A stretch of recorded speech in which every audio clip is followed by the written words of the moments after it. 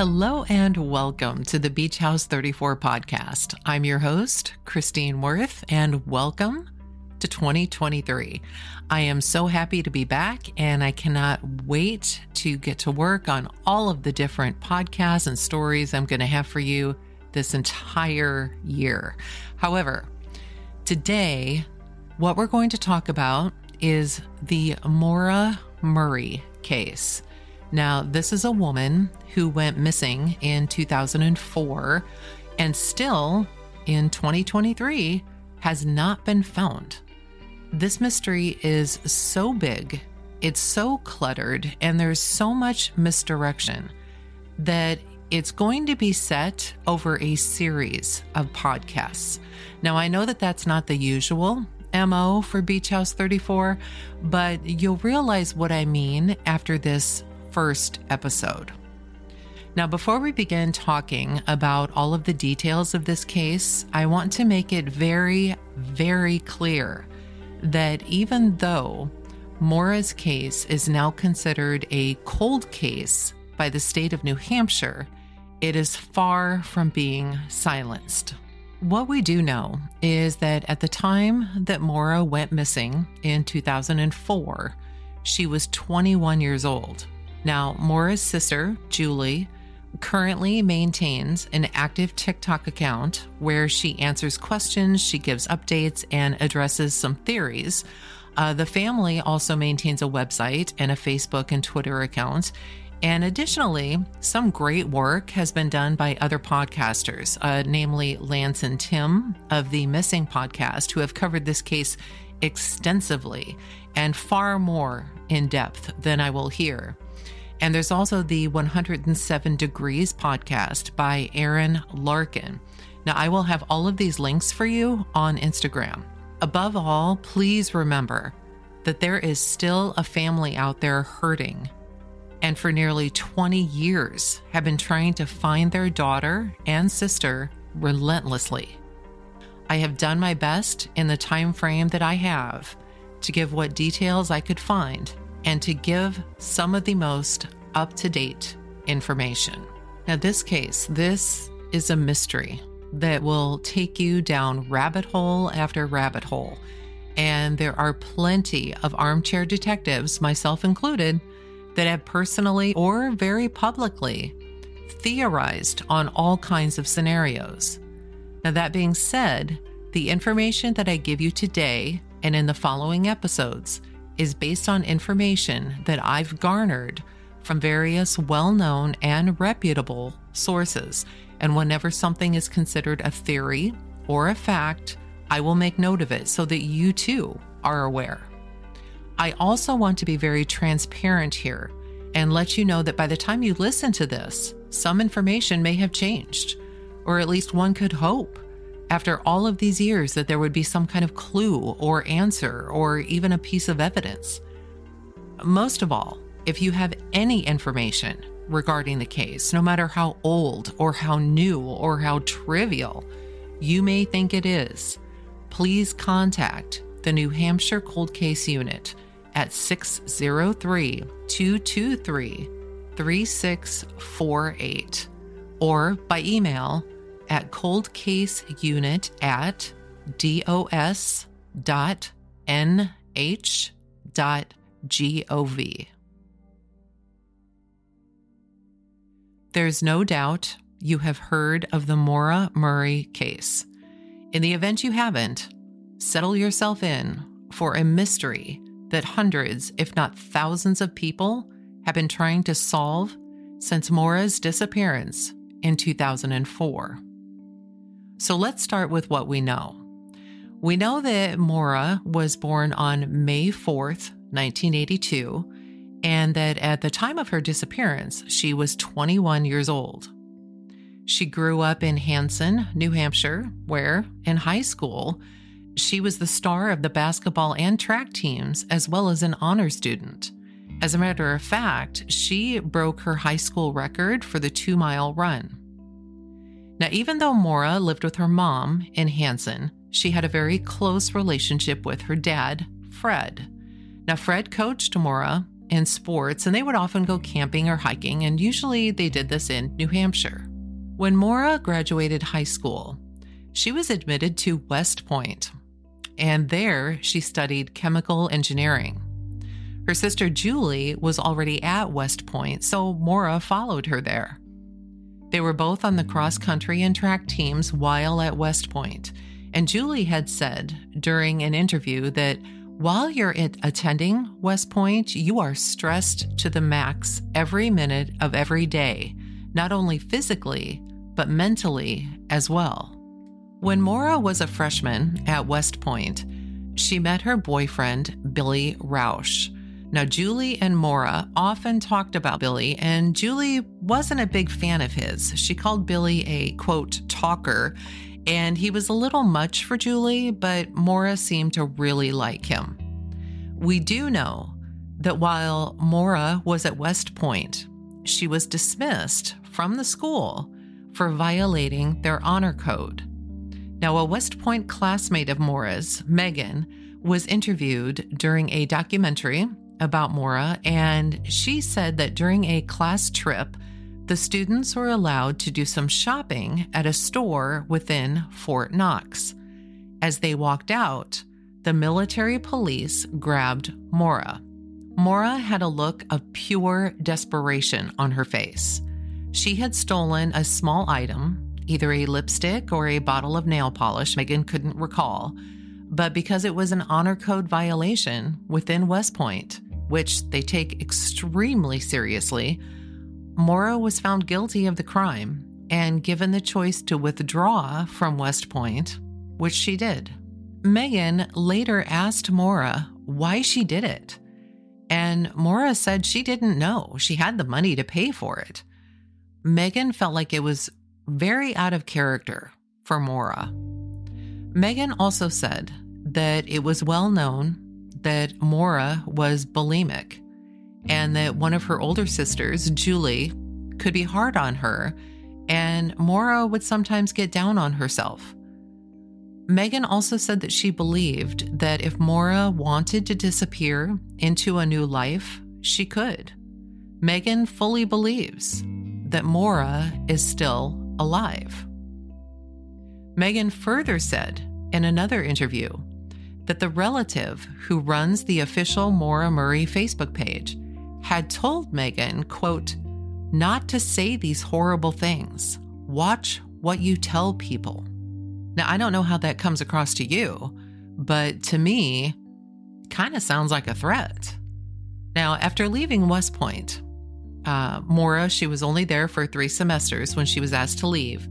She transferred to the University of Massachusetts, or UMass, in Amherst, Massachusetts, to study nursing.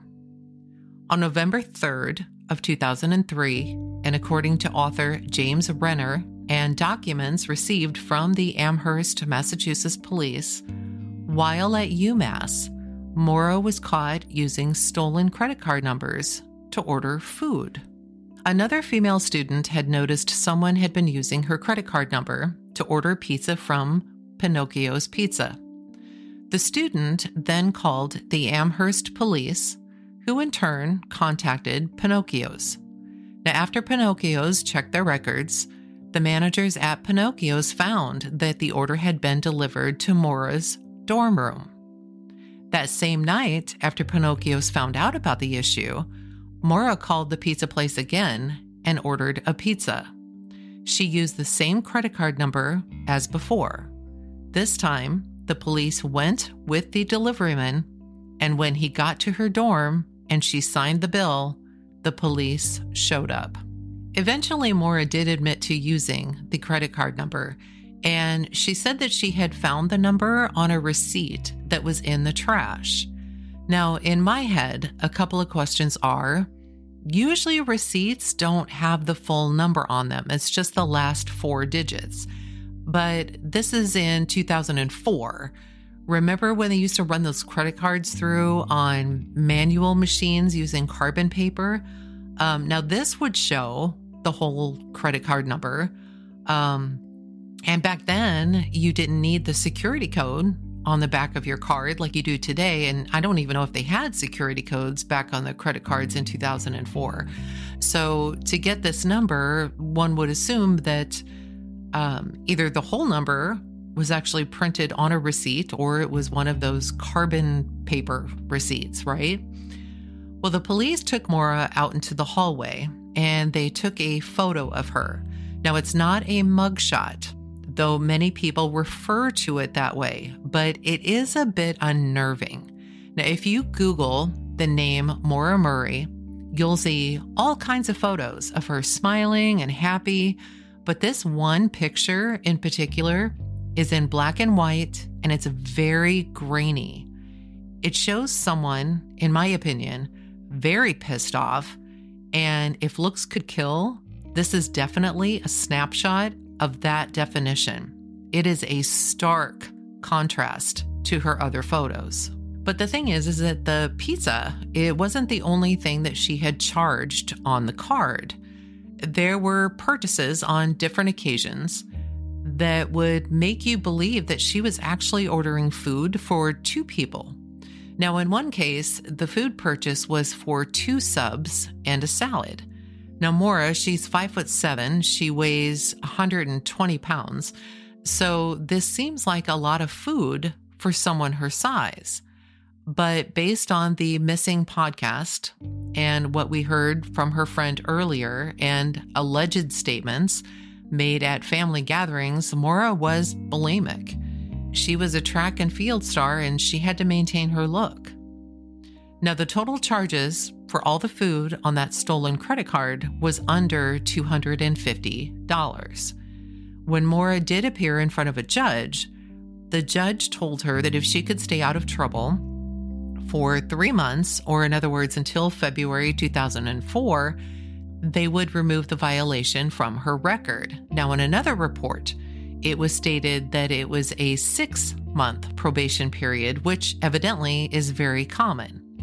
Now, regardless of whether it was 3 months or 6 months, Maura had to keep her hands clean and avoid any further trouble. So let's take a really brief overview on what we have so far. Maura, she's a star athlete. She was a star athlete in high school, and she is very, very smart. So smart, she's accepted to West Point, and she studies, of all things, chemical engineering.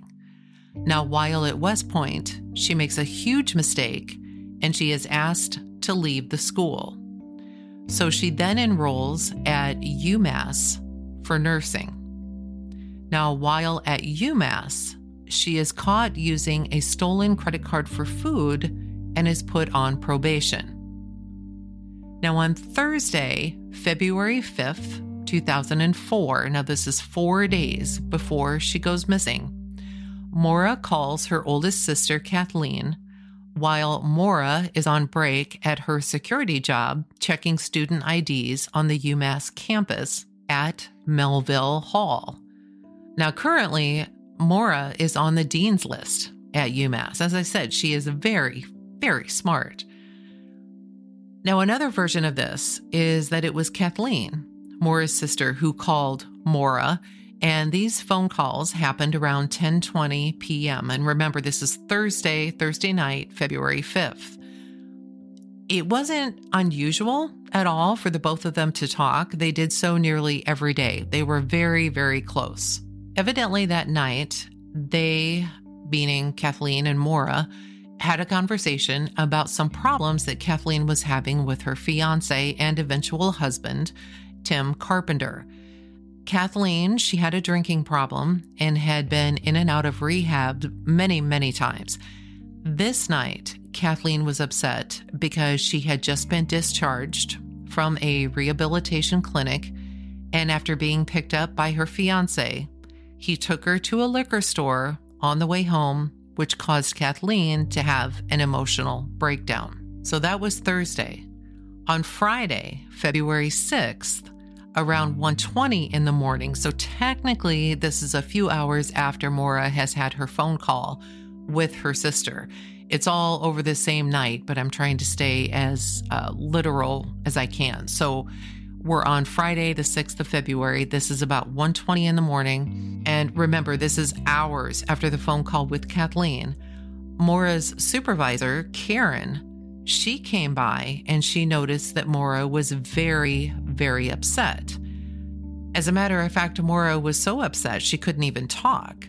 Her supervisor, Karen, realized that Maura, she couldn't continue her job, so she escorted Maura back to her dorm room, which was in Kennedy Hall. And this is literally only just a few hundred yards from where she's working at Melville Hall.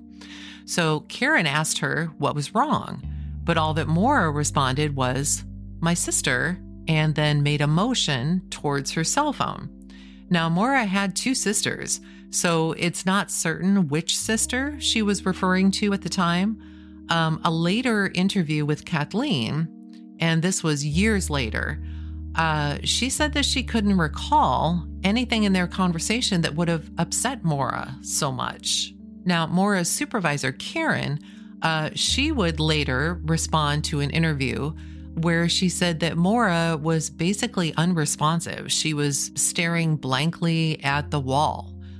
Karen even remembers a fellow supervisor telling her that he felt something was up with Maura. When Karen approached Maura that night, when she was so upset, Karen noticed that Maura's cell phone was on her desk. Now, this was unusual because the students were not allowed to use cell phones while they were working.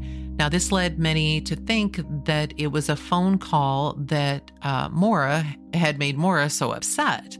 I mean, her cell phone's there, so that would be the logical conclusion, right? Well, Karen was so worried about Maura that Karen wrote down her own cell phone number and gave it to Maura and then walked Maura back to her dorm room. And Karen mentioned that she didn't want to leave Maura alone. She didn't feel as if she should be left alone. But Maura said that she had a roommate, so she'd be okay. So Karen went ahead and left. Now, the problem was this was a lie. Maura lived by herself. What's interesting is that just a half an hour before this supposed phone call, and we only assume it was a phone call because her phone was on the desk in front of her, a student was involved in a hit-and-run accident. At 12:20 a.m., Petrit Vasi was found lying on the ground. He had been hit by a car and he had suffered severe head trauma. Now, the driver of the vehicle had fled the scene. And according to an article in the Daily Collegian, Petrit was found on the side of the road at the intersection of Triangle and Mattoon Streets in Amherst. He ended up spending over a month in the hospital in a somewhat coma-like state. He said he could hear people speak to him and he was able to speak back, but only in fragmented sentences. He couldn't even open his eyes.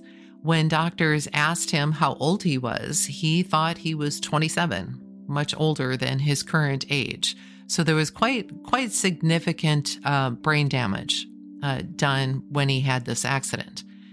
Now, that same year, two other students at UMass had actually been involved in hit and runs as well, and they were left in critical condition. So I'm not exactly sure what was going on with UMass that year, but it was obviously not good at all. Now, the accident with Petrit was 1 mile from where Maura was working that night in Melville Hall. Now, the reason that I bring this up is that because there have been multiple discussions of the damage to Maura's car after she had her accident on the 9th, which is going to be coming up in an upcoming episode. The theory is that the damage on her car and the damage in the accident that happened on the 9th isn't consistent with the accident that she supposedly had. Well, I don't want to say it that way. We know that she had an accident, but what is kind of in dispute is, did she hit a tree or did she hit a snowbank? And both of these, the way that the car was damaged was inconsistent with either one. either hitting the tree or the snowbank, but we'll get to that. But the reason this is important is that it further leads to the theory that Maura may have had enough time on her break to run out and get a coffee, a soda, or whatever, and she accidentally hit the student on this coffee run or on this break, because when she gets back to Melville Hall, where she's working, she's so bothered by this that she eventually can't even talk, and she is in no state to work, which is when Karen, her supervisor, finds her. Now remember, this is just theory. There was never any proof that she had anything to do with the accident to Petrett, and even Petrett himself, he couldn't recall what kind of car it was that hit him. But yet another theory is that Maura purposefully got into the accident on the 9th, and remember, this is the upcoming accident, in order to cover up the damage to her car that may have been caused by the accident with Petrett. So all kinds of things going on here. Now, the next day, we're back on Friday. So the next day, which would now be Saturday, February 7th, Maura's dad, Fred, drove from his home in Weymouth, Massachusetts to Amherst. Now, depending on which direction he took, it was a 105 to 110 mile drive. So about 2 hours and 20 minutes to 2 hours and 41 minutes. So quite a bit of distance. As far as we know, there wasn't any mention from Maura to her dad about the previous evening's events when she got so shook up and she had to be escorted back to her dorm room. Now, the reason for her dad, Fred, coming to visit this weekend, according to Fred, was to purchase Maura a new car because hers wasn't running well. Now, Maura's car was a 1996 Saturn sedan. It evidently was only running on 3 cylinders, according to Fred, even though the car was only 8 years old.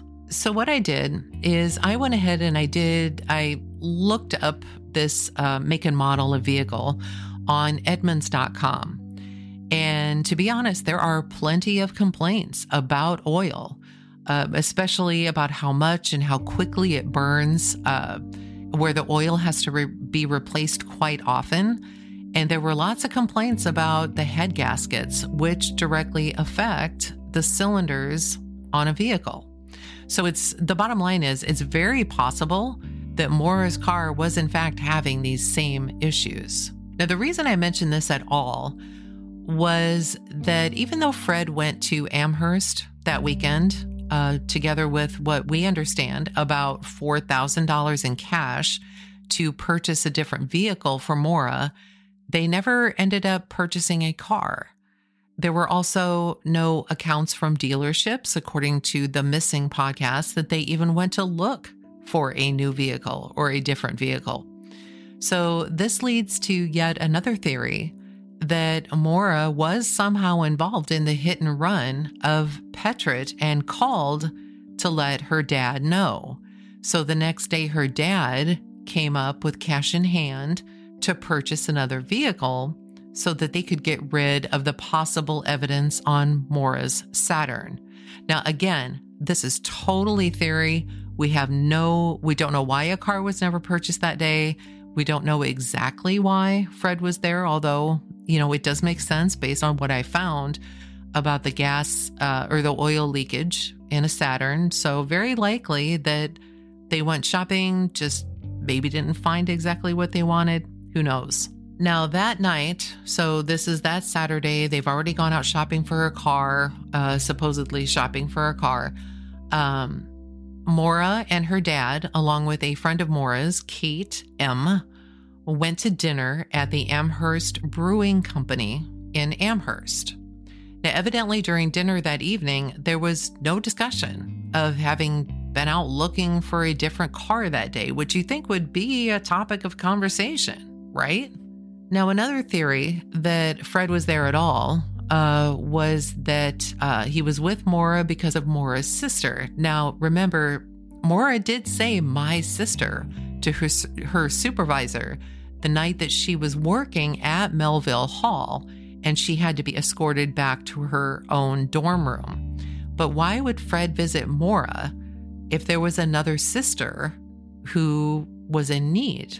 Now, along with Fred and Maura's friend Kate, it is theorized that at some point during this dinner, Kate invited Maura to a party. Now, one story is that after dinner was done, Fred wanted to go back to his hotel, the Quality Inn on Russell Street in Hadley.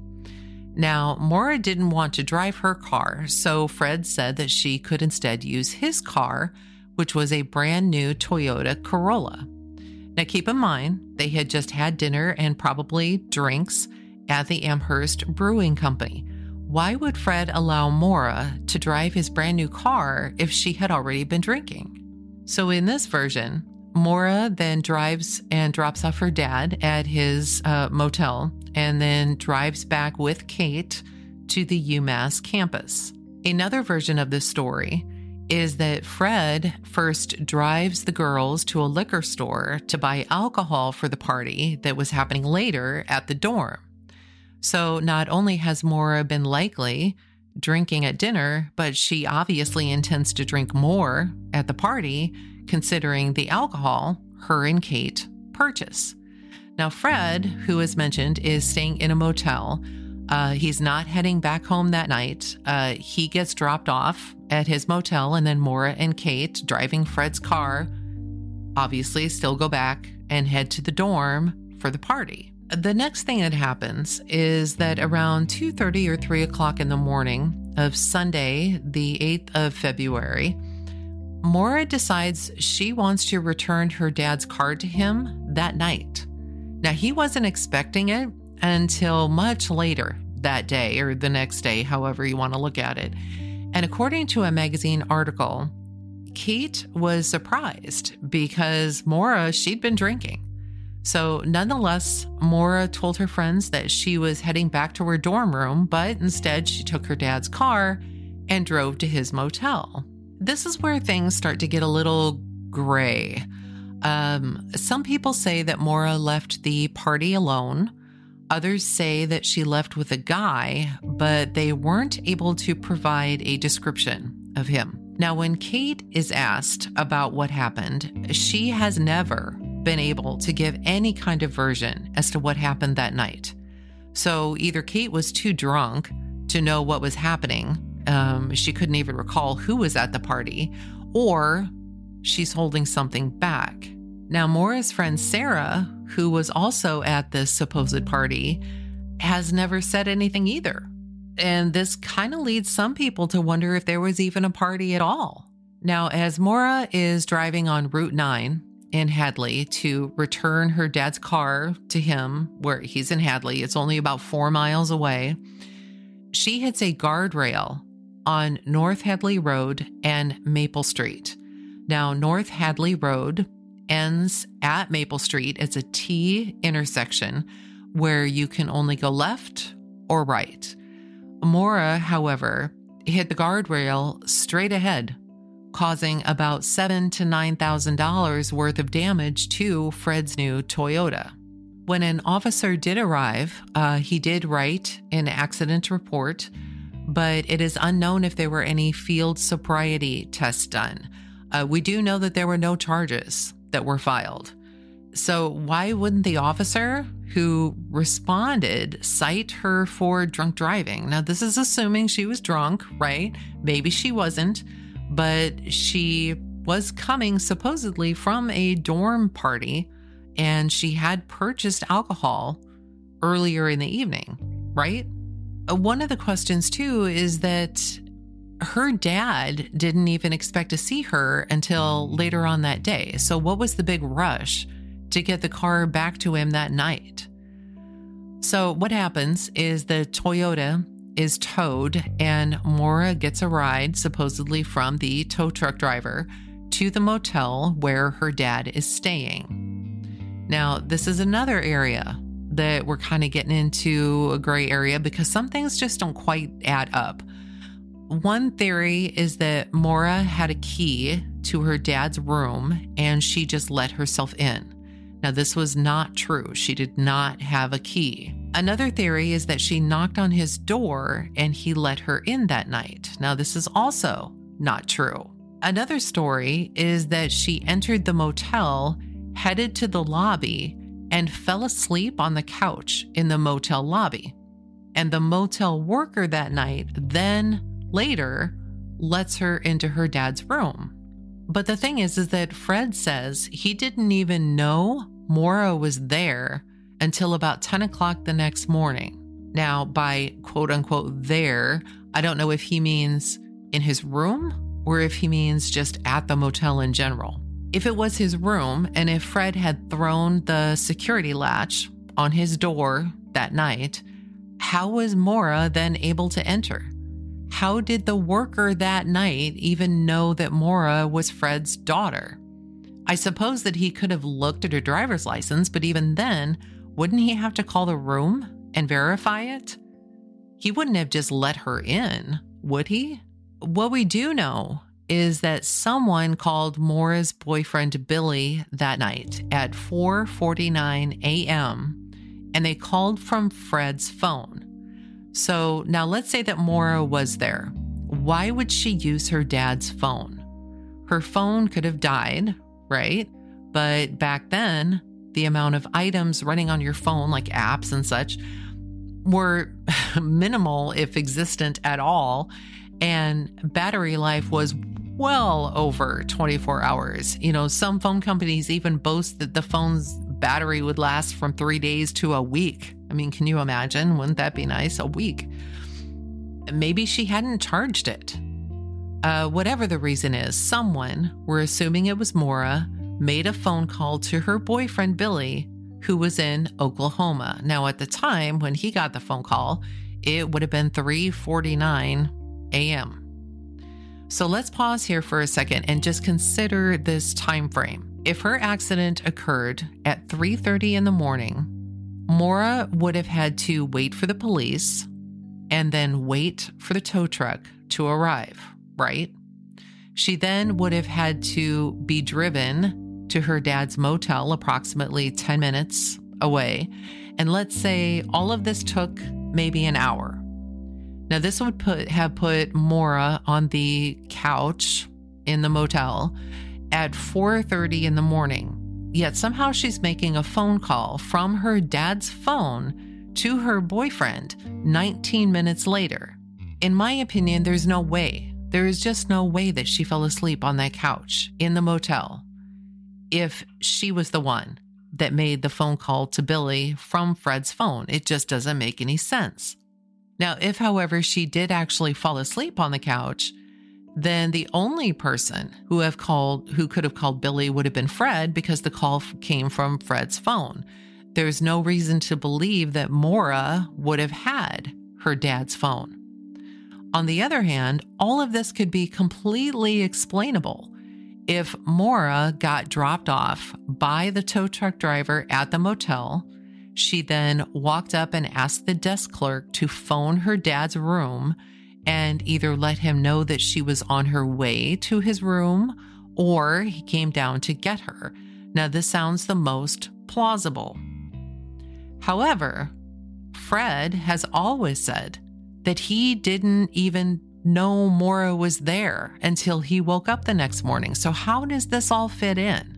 I know that this is just all speculation, but quite honestly, it's all we have right now. The only person that can speak to any of this is Fred, and we can only go by what he alone has told us. Now, when Maura finally does tell her dad what had happened to his car, Maura was very, very upset.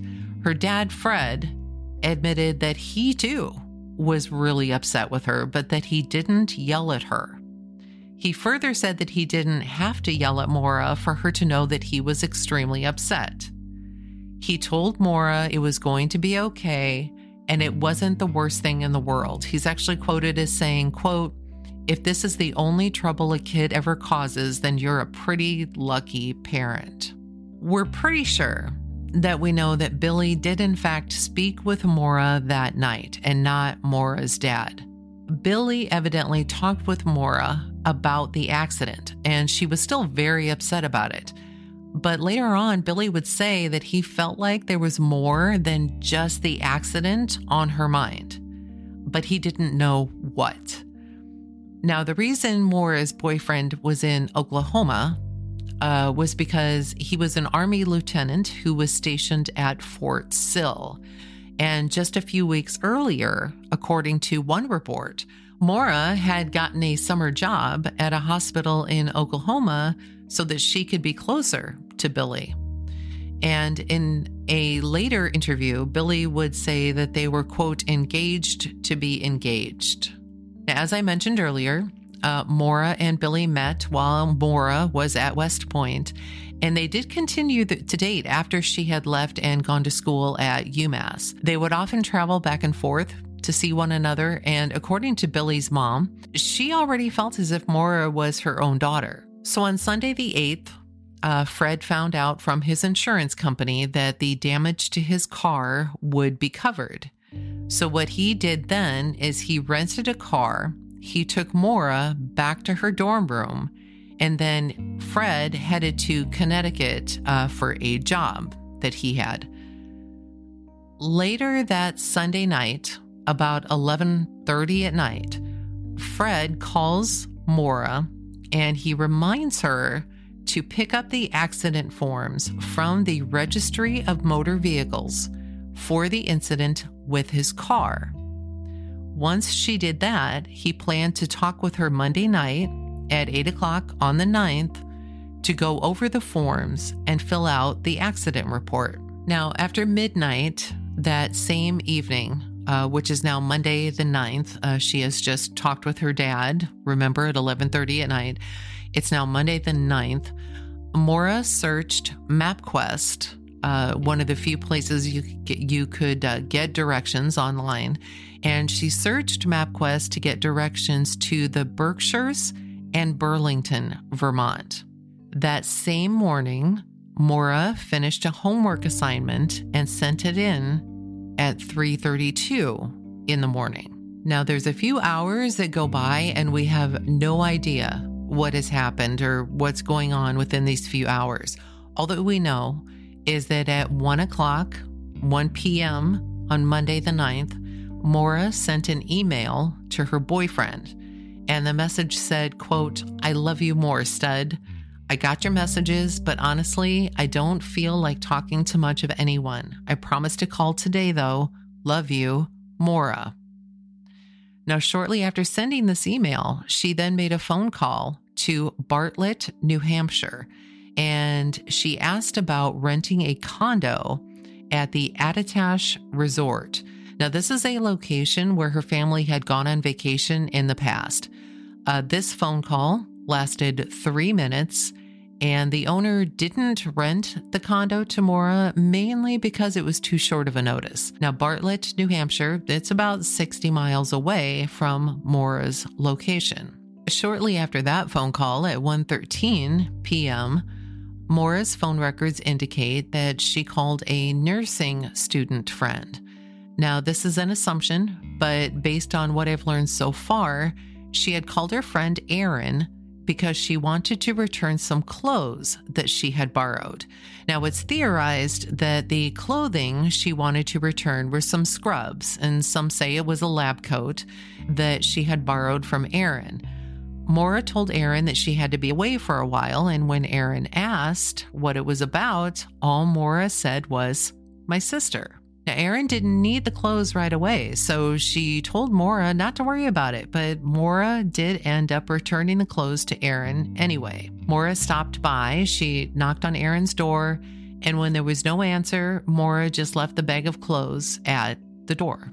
At 1:24 p.m., Maura emailed a supervisor with the nursing school and told them that she would be out of town for a week due to a death in her family, and that she would contact them when she returned. Now, the dean of nursing at UMass said that Maura had emailed a professor on Monday indicating that she needed to take time off because of a, quote, family problem and will return to class this week. Now, it's not known if the dean was paraphrasing and just not using the term death in the family, but I highly doubt it. Again, there are inconsistencies over what Maura told her professors and others about the reason for her leaving school for a little bit. The problem with all of this is that there was no death in the family. At 2:05 p.m., Maura then calls a telephone number that gives information about hotels and bookings in Stowe, Vermont. And this call lasts about 5 minutes. What she's actually doing is listening to a recording. Their line had been down that day, and so she was listening to recordings as to what was available. At 2:18 p.m., Maura then calls her boyfriend, Billy, and leaves him a voicemail telling him that they would talk later. This call lasted about a minute. According to Billy's mom, Sharon, the message was something like, quote, "I love you, I miss you, I want to talk." Billy had actually given Maura the cell phone as a gift, but it was his mom, Sharon, whose name was on the account, and that's why she has this information. What Maura then does next is she packs her car with clothes, textbooks, and toiletries, along with her birth control. She also had a cell phone charger and a travel adapter for her Samsung cell phone. Now, another thing that she packed was her favorite stuffed animal, a monkey that her dad had given her. Now, others say that it was a gift from Billy. I'm not quite sure who gave her this monkey, but nonetheless, she had this stuffed animal with her. Now, because Maura didn't usually drive her car, given the reports so far, it really wasn't likely that her textbooks would have already been inside the Saturn, which leads you to believe that she intentionally brought them along on her trip, which is an important piece of information. Around 3:30 that Monday afternoon, Maura left the UMass campus in Amherst in her 1996 Saturn. That day, there weren't any classes due to a snowstorm that had rolled through, and she made her way to her destination. In the next episode, we'll discuss what all Maura did the day that she went missing, where the accident happened, who talked with her, and the timeline of events. You'll also discover how shady some characters appear, and we'll have even more mysteries to unpack. My plan here is to get these episodes out to you as quickly as possible so that you don't have to wait a full week, knock on wood. Be sure, though, that you follow Beach House 34 Podcast on Instagram or Facebook to keep up to date on all of the upcoming episodes so that you can be right there when they're released. So until next time, thank you all for listening. I appreciate all of you. You know I do. Thank you. I will talk to you soon.